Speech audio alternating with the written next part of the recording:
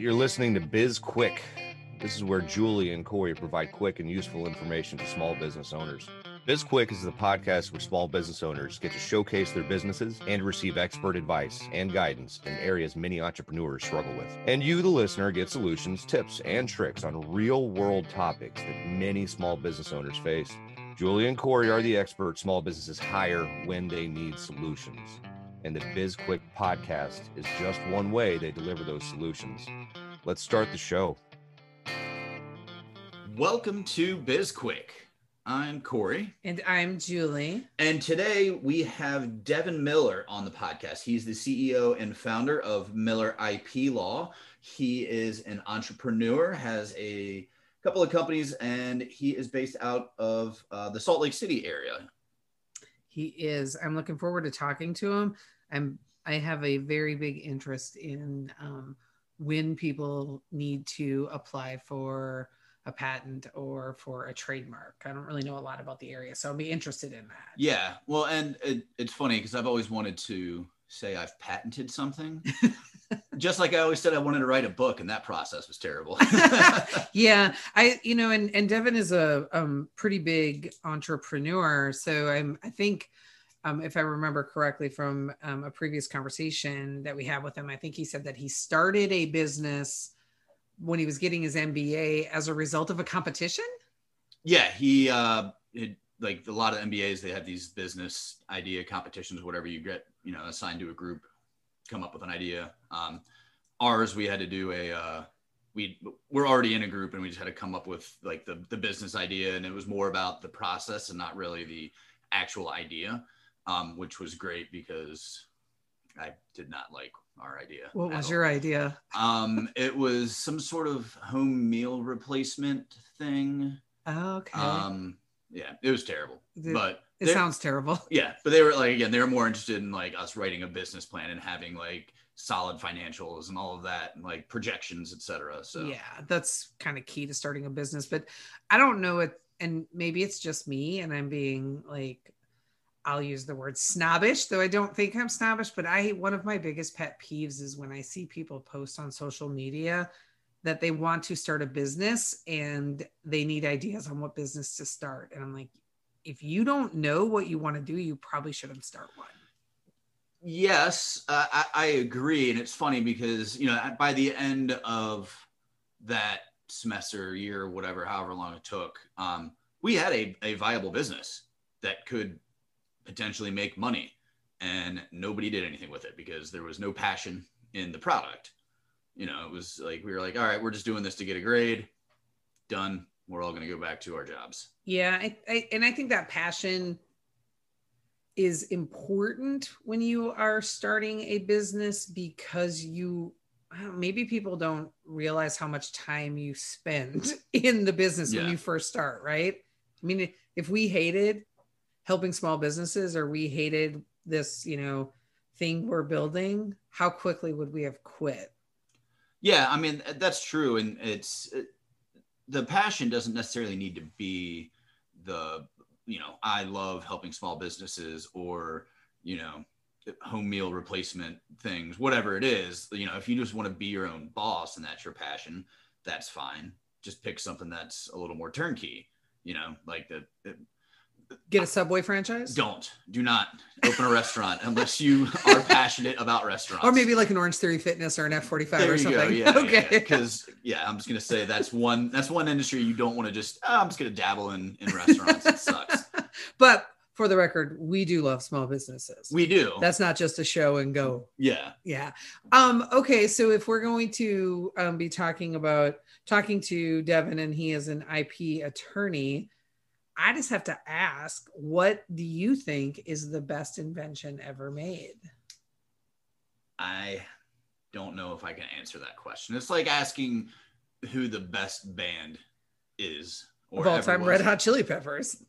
No, absolutely not. I'm kidding. I'm totally kidding. But that's because, I mean, in my opinion, people are like, oh, it's the Beatles or, whatever. But like the Beatles aren't that good. They were influential. a lot of bands were built upon the stuff that the Beatles did. Well, the Beatles stole a lot of what they did from like Elvis and some early like rockabilly people. And so that's the whole thing, is that like it's all kind of built upon each other. So, you know, I had this one conversation I had with a friend of mine who's a musician. His answer to that is like, it's some band who you've never heard of that only ever played in their garage. That's the best band on the planet. Nirvana. But I don't know. So I think, you know, like there are some really great inventions that if you think just like, what would our world be like without them? Like, okay, so here's a good example. I'm not saying that the microwave is the best invention ever, but I'm going to say this. So I don't have a microwave, right? I don't. And I think pretty much every day I'm like, damn, I wish I had a microwave. It would make this much faster. So it just kind of slows down all the processes around like meals for me because I don't have one. So it's not an option and I miss it, but I also know I could easily live without it. I mean, I've gone a year without one and sure, I've not crumbled. I use my microwave at least once a day. Yes. But,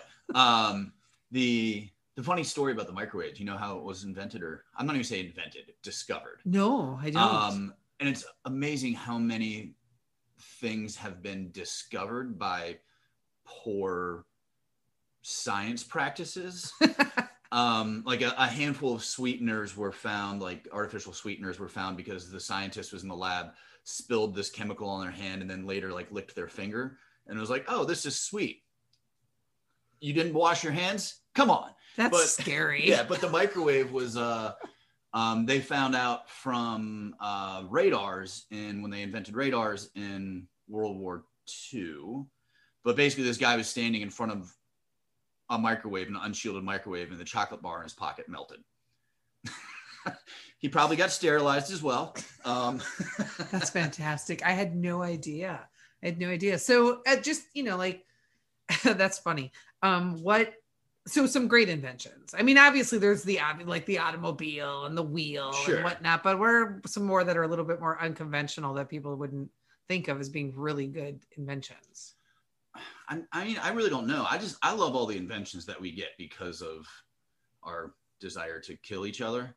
You know, it's like the radar was invented because we were trying to protect ourselves from the Germans. And now we have microwaves. You know, nuclear energy was created because we were trying to kill the Germans. We really had some problems with the Germans. Well, war is profitable. I say that all the time. But yeah, I mean, like, I think that, you know, I'm going to say nuclear energy because it is clean.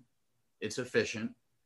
It's very, I will say, renewable in a sense. Especially when you get into like nuclear fusion, which they're working on now, which is another crazy thing that I'm concerned about because fusion is the sun's energy and they're creating it on Earth right now. And they're using magnets to control it. I have no idea what the science is behind it, but how big are those magnets? I don't know. I'm just like, the magnets. You're controlling the sun with magnets. Yeah. Awesome.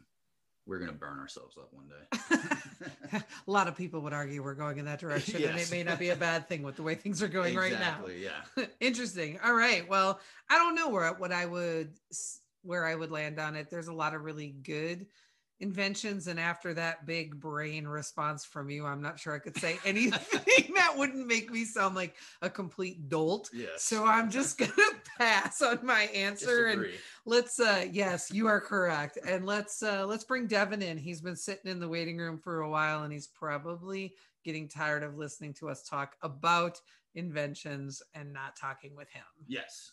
We will take a quick break and be back with Devin. Hey everyone, we wanted to tell you about our latest course, Foundation 52, that will be available on February 15th. This course is built to provide tools and techniques every week of the year and is designed to improve your small business. If you're thinking about starting a business, this is a great resource for you as well. We walk you through sales, customer service, disaster planning, growth strategies, and so much more. Head on over to SB Pace to sign up today. All right, and welcome back. We've got Devin Miller with us. He is the CEO and founder of Miller IP Law. Welcome, Devin. Thank you for having me on the podcast. I'm excited to be here. We're happy to have you. Yeah. So you are an entrepreneur at heart.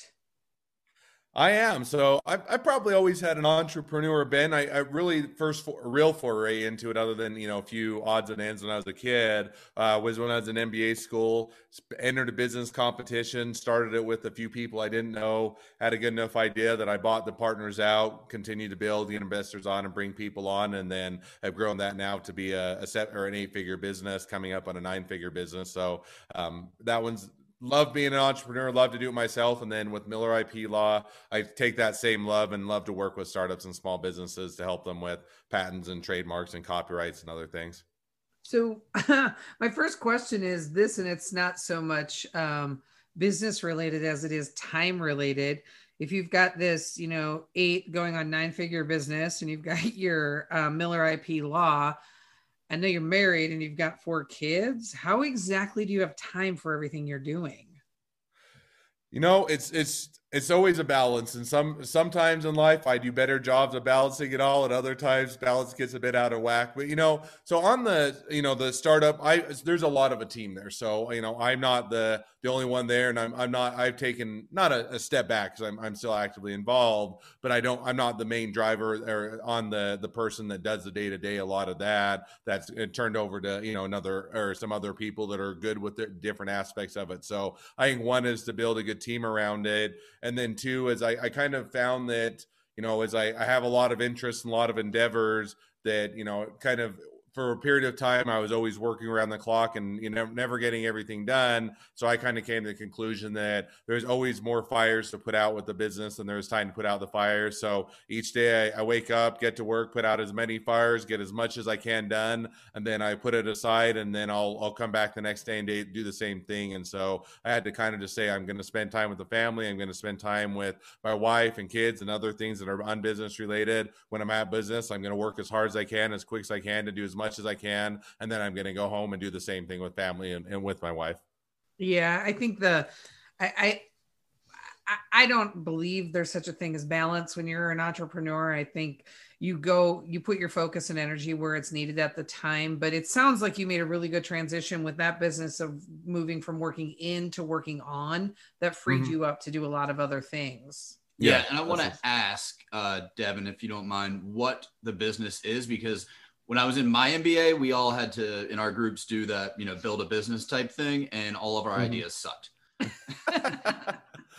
Yeah, so getting into it a bit deeper, so I'll give you a little bit longer version of the story. So at the time, so I did a law degree as well as an MBA degree at the same time. So I was kind of studying those at the same time.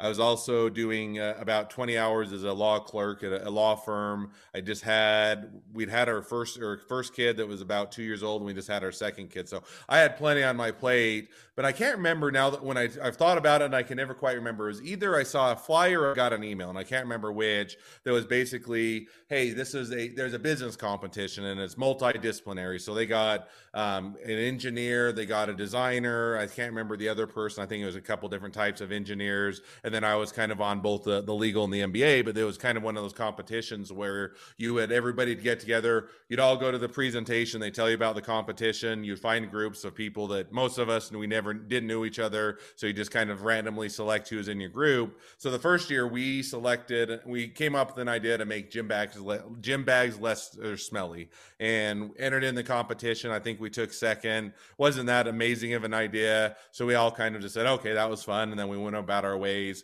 We came back the next year and said, oh, it'd be fun to kind of do the same competition. They were doing it again the second year. So group got back together and we were coming up with some crazy ideas, everything from, self-packaging boxes to other things, none of which really would have worked or gone anywhere. And I remember kind of as I was after a brainstorming session coming home, and I just ran some marathons. I've been into running, and still pretty active in running, but had the idea of, wouldn't it be cool if you can monitor your hydration level as you're running? So that way you could tell if you're getting dehydrated, you could better make sure you're hydrated at the beginning of a sporting event or running and that. So that was kind of the genesis. And taking you back, this was in the ideas, but this was in the years before Apple or iWatch or anything of the Fitbit. None of those had come out yet. So it was pretty early on. So kind of came up with that idea, mocked it up. I went home with over Christmas break. My dad's an electrical engineer as well. We came up with a general prototype that we kind of got to work. I tested it out and we went from there. And then after the end of the competition, we were all seniors. We were graduating, going different places throughout the U.S. And so I said, I'm going to buy out my business partners. And I think it's a good enough idea to continue on. So it was really one of those where I just was kind of walking home, kind of brainstorming, and that was the one that hit me, and it then built in. It's actually now evolved from a hydration monitoring to more of a non-invasive glucose monitoring. So wearable to do our glucose monitoring for diabetes.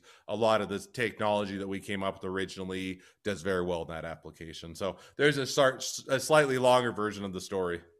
No, that's great. And I mean, interesting for sure. Did the company, that business, that technology, is it safe to say that that's why you also got into IP law? No, I mean, I was already going down the IP law route. And interestingly enough, because I said I was doing a law clerk. So I kind of got to the end of undergraduate, and I did dual degree in engineering, electrical engineering, as well as Chinese. And at the end of that, I didn't know exactly what did I want to be. I knew I didn't want to be an engineer. I liked engineering, but I didn't want to be stuck on a project for months or years at a time, be a small cog in a big wheel. Typically, you have to work, 10, 20 years to get high enough up to ever have an influence on engineering projects. So I don't want to do that. So it was kind of with the idea of, I like engineering, but I didn't want to be an engineer. What do I want to do? And so I had two competing interests. One was I tended to like the legal aspect. I'd had an uncle that was an intellectual property attorney, kind of seen what he had done. So I had interest there. Also had entrepreneur interest. So that's kind of when I went off to graduate school. I decided to get both the law degree for intellectual property as well as do an MBA kind of on the entrepreneur side. So it was already kind of fairly well in mind. And I was just already chasing down both of those routes. And then they just kind of fit well together. You are a little bit of an overachiever. That is very clear. Yes. I'm sitting here thinking about all the things that I've done or that Corey's done. And honestly, it's kind of shameful when you put it up against what you're doing. I will say that it only took me one semester of college to find out that I didn't want to be an engineer. Hey, you outpaced me. It took me almost 5 years to figure that out. So what? No, but I use engineering all the time. I love it. It's just I didn't want to be an engineer in the typical sense of that type of a job. Yeah, it's always good to have a thinking process that when you can think like an engineer, it gives you a lot of advantages, especially in the business world. I am curious, though. I want to kind of pivot a little bit the conversation more towards your IP law, and I've always been really curious about when do people know that they need a patent attorney, and what are your typical clients getting patents on? When do people know? When they watch Shark Tank? No, I mean, there's a little bit of tongue in cheek, but I mean, there's a decent amount of people that don't know when they need intellectual property until either one, somebody else tells them, two, they see it on a TV show. Oh, well, they need one. I should probably look into that. Or three, that they have enough experience and background that they've done it. Either they've worked at companies or they've already been an inventor or other things on things that they kind of have experience in the background, of doing that. But generally it's kind of, you'll get some people that wait way too long, that they don't know that they need it, and then they wait too long and they've either missed deadlines and can't get a patent, or they can't get a trademark, or they're having issues. And so sometimes we'll get people that didn't know they need it, waited way too long, and then they're trying to come in because they've got someone else that's sending them a cease and desist letter, or that they're getting in legal troubles, and then we're having to kind of go back after the fact. So now the question is when do they need it is a little bit different necessarily than when do they come to the realization they need it. So generally I'll hit on kind of the two big ones are generally kind of patents and trademarks. So patents, there's kind of two gating features of how early can you get a patent, and when's a cutoff to get a patent, and then usually kind of fit somewhere in between there. earliest you can get a patent is what we would call conceptual reduction to practice. Basically, what that means is, can you explain your invention? So let's say you come up with the world's best widget, the next iPhone, the next Uber, the next whatever you want to be. And, you come up with a great invention. You say, okay, now I need to get that from an idea stage to where I can actually explain it to somebody in the industry. So I could go to somebody else in the industry and say, this is what my invention is. This is how it works. And they say, okay, I get that. I could recreate it or make that if I put some time and effort into it, but I get how it works. So that's kind of the earliest. If you haven't reached that stage, you're too early. You can still talk with an attorney, get kind of a strategy and a roadmap, but you wouldn't get started on a patent.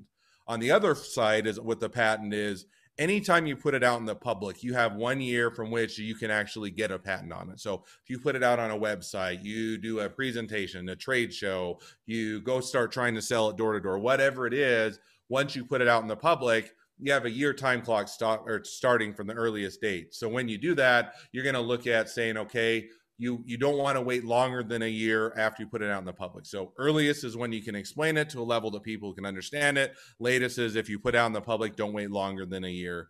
Generally, I say earlier on, at least go talk to an attorney earlier on so you can get a strategy as to when you're going to do it.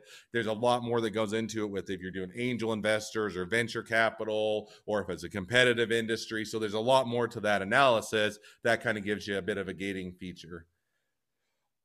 Then the other one is trademarks, and trademarks are more for brands. So patents are more for inventions, for widgets, for something that does something that has a functionality to it. Trademarks are all about brands. So if you think of Nike or Adidas or Apple or Starbucks or Pepsi or Coca-Cola, any of those, they're heavily into brands, right? A lot of the reason you buy those products is because they have a great brand. So when you're looking at brands, there isn't a cutoff. There isn't a specific date that you have to file it, as opposed to patents. It's generally more of when if your intention is to build a brand, the biggest thing is that you want to protect that earlier on, because if somebody else files a trademark before you, then they can create an issue where you're not able to get a trademark on it. They can largely stop you from using your brand, and then you're either having to rebrand, which can be very expensive. You're having to negotiate a deal with them so that you can both coexist or whatnot. So if your intent is to build a brand company, you're better to do that earlier on when you're starting to build the company. How often do you have to deal with people stealing other people's ideas and brands and all that type of stuff? Because one of the things that I learned is that if you're trying to build something, whether it's a business or whatever, like, it's better to share your ideas, because people are going to genuinely want to try and help you, and fewer people are going to try and steal those ideas because they've already got their own, their things going on. Yeah, I mean, it certainly is a bit industry specific and how competitive the industry is. I mean, this morning, and without getting into any client details, talking with a client even as recently as today, that they had somebody that's come along and they feel that they have copied their brand. And so the issue is if you take a brand as an example, let's say you spend, some of the big brands, they spend millions to billions of dollars on their brand, right? They spend a ton on advertising and marketing. What if all of a sudden you were Coca-Cola or Pepsi or Starbucks or M&Ms, and somebody just took your brand and started making their own products, stuck your name on it, then you would have a lot of the value in your business all of a sudden gets depreciated because everybody's simply are knocking off your brand. And so it a little bit depends on what your company is, where the value is, and where you're centering it. So a lot of times if you built a big brand, you put a ton of time to building your reputation, you're going to want to protect it because that's where the value of your business is. And if somebody else just simply comes and knocks it off, you're not going to have any business left to do it. Now, the flip side is you can take, there's a lot of companies that do licensing. They do cross agreements. And so you take, huge company, Disney, Marvel, those type of things. A lot of the way they build their brand is by licensing out to stick Marvel on everything from pillows to blankets to, everything and across the board to kids' toys and everything else. They're not doing that all themselves, but they're built their brand and now they're licensing it out so they can kind of allow others to use their brand, but they make a compensation. So generally it kind of depends on on the other hand, let's say you build a brand, but you're really not focused on the brand. You make really good widgets and you don't care, as long as everybody buys them from you, you don't care what your brand is or who's putting their brand on it. Maybe you don't care as much, you don't focus on it. So it really depends on the value of your business and how much, if somebody else were to copy that, it would be an ouch type of a factor.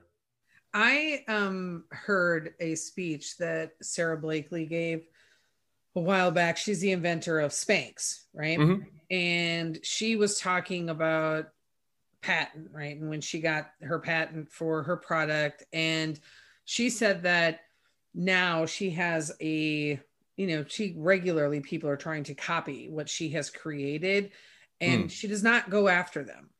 Like, because she does not want to discourage entrepreneurs, and because she doesn't feel like anybody can recreate exactly what she's created. And she's also pretty much cornered the market, so she's in that space where she's like, we don't go after people who basically are trying to copy what we have patented. But I'm always curious about the fine line between, and maybe there is no intersection here, or there's nothing even close, but between getting a patent and what that means from a monopoly perspective, right? Because you have to be able to, other people have to be able to compete against you. So you want competition, but when you have a patent, what exactly does it protect you from? Yeah, and I think Spanx is a good example because they do have patents, obviously. And, I worked with another company that's called Red Hat, and it's Linux. If you ever know anything about computers and open operating system, they have, literally thousands of patents, and yet they don't go out and actively enforce them. Now, if they ever have anybody come against them, they have a big war chest, and it's kind of mutually assured destruction type of thing that, hey, if you sue us, if you come after us, we have a big portfolio that we can, enforce against you, and we can, or certainly protect ourselves, but we're not going to actively do it. And there's kind of that balance, and I'll get to your question just a bit. Spanx, one thing that they have going for them is they built a big brand, right? So it'd be interesting, and I don't know their answer, if they weren't a big brand and they were now trying to compete in the marketplace where not everybody knew about their brand, not everybody knew about their product, would they take the same position? Maybe they would, maybe they wouldn't, but it's certainly easier to, when you're a huge company, you're saying, yeah, we have all these small startups that are going, they're not going to erode into our into our business. We'd rather be a good actor, help them along the way, versus, hey, if you spend millions of dollars in R&D, you're just a small startup starting to get in the marketplace, starting a are going, and now you have someone that rips off your idea and starts to do it. It's two different kind of scenarios that you're looking at. Now, the question on monopoly, what can you do with a patent? And I think that was your question. Is a patent isn't necessarily monopoly as much as what it allows you to do is stop others from making, selling, producing, or otherwise manufacturing what you have patented. So it's not that it grants you a monopoly. You can get a patent and not do well in business. You cannot, if you don't have a business around it, you don't have sales, you get a patent for something that nobody wants to buy, it doesn't mean you're going to be successful. Rather, it allows you to, if you put in a ton of time, money, and effort, R&D, research and development, and everything else, it allows you to capture it such that you get to decide, who gets to manufacture, who gets to produce it, or otherwise sell your product. If you want to let everybody do it and everybody is going, and you're fine with everybody competing, by all means, then you have that option. And also allows that option, if you have bad actors or people that are knocking you off or otherwise doing it, you can control who is going to be able to use your invention. That makes complete sense. Thank you. Yep. Well, we are running out of time. So, Devin, if you wouldn't mind, if you could let our listeners know how they can get in touch with you if they need patent help or something like that. Sure, I'll give them a couple ways. So if they have questions, and one of the things we do is free strategy meetings where we sit down, answer your questions, kind of like this, only a little bit more tailored. So if you have, hey, what is a patent? How long does it last? Do I need one? What's the term?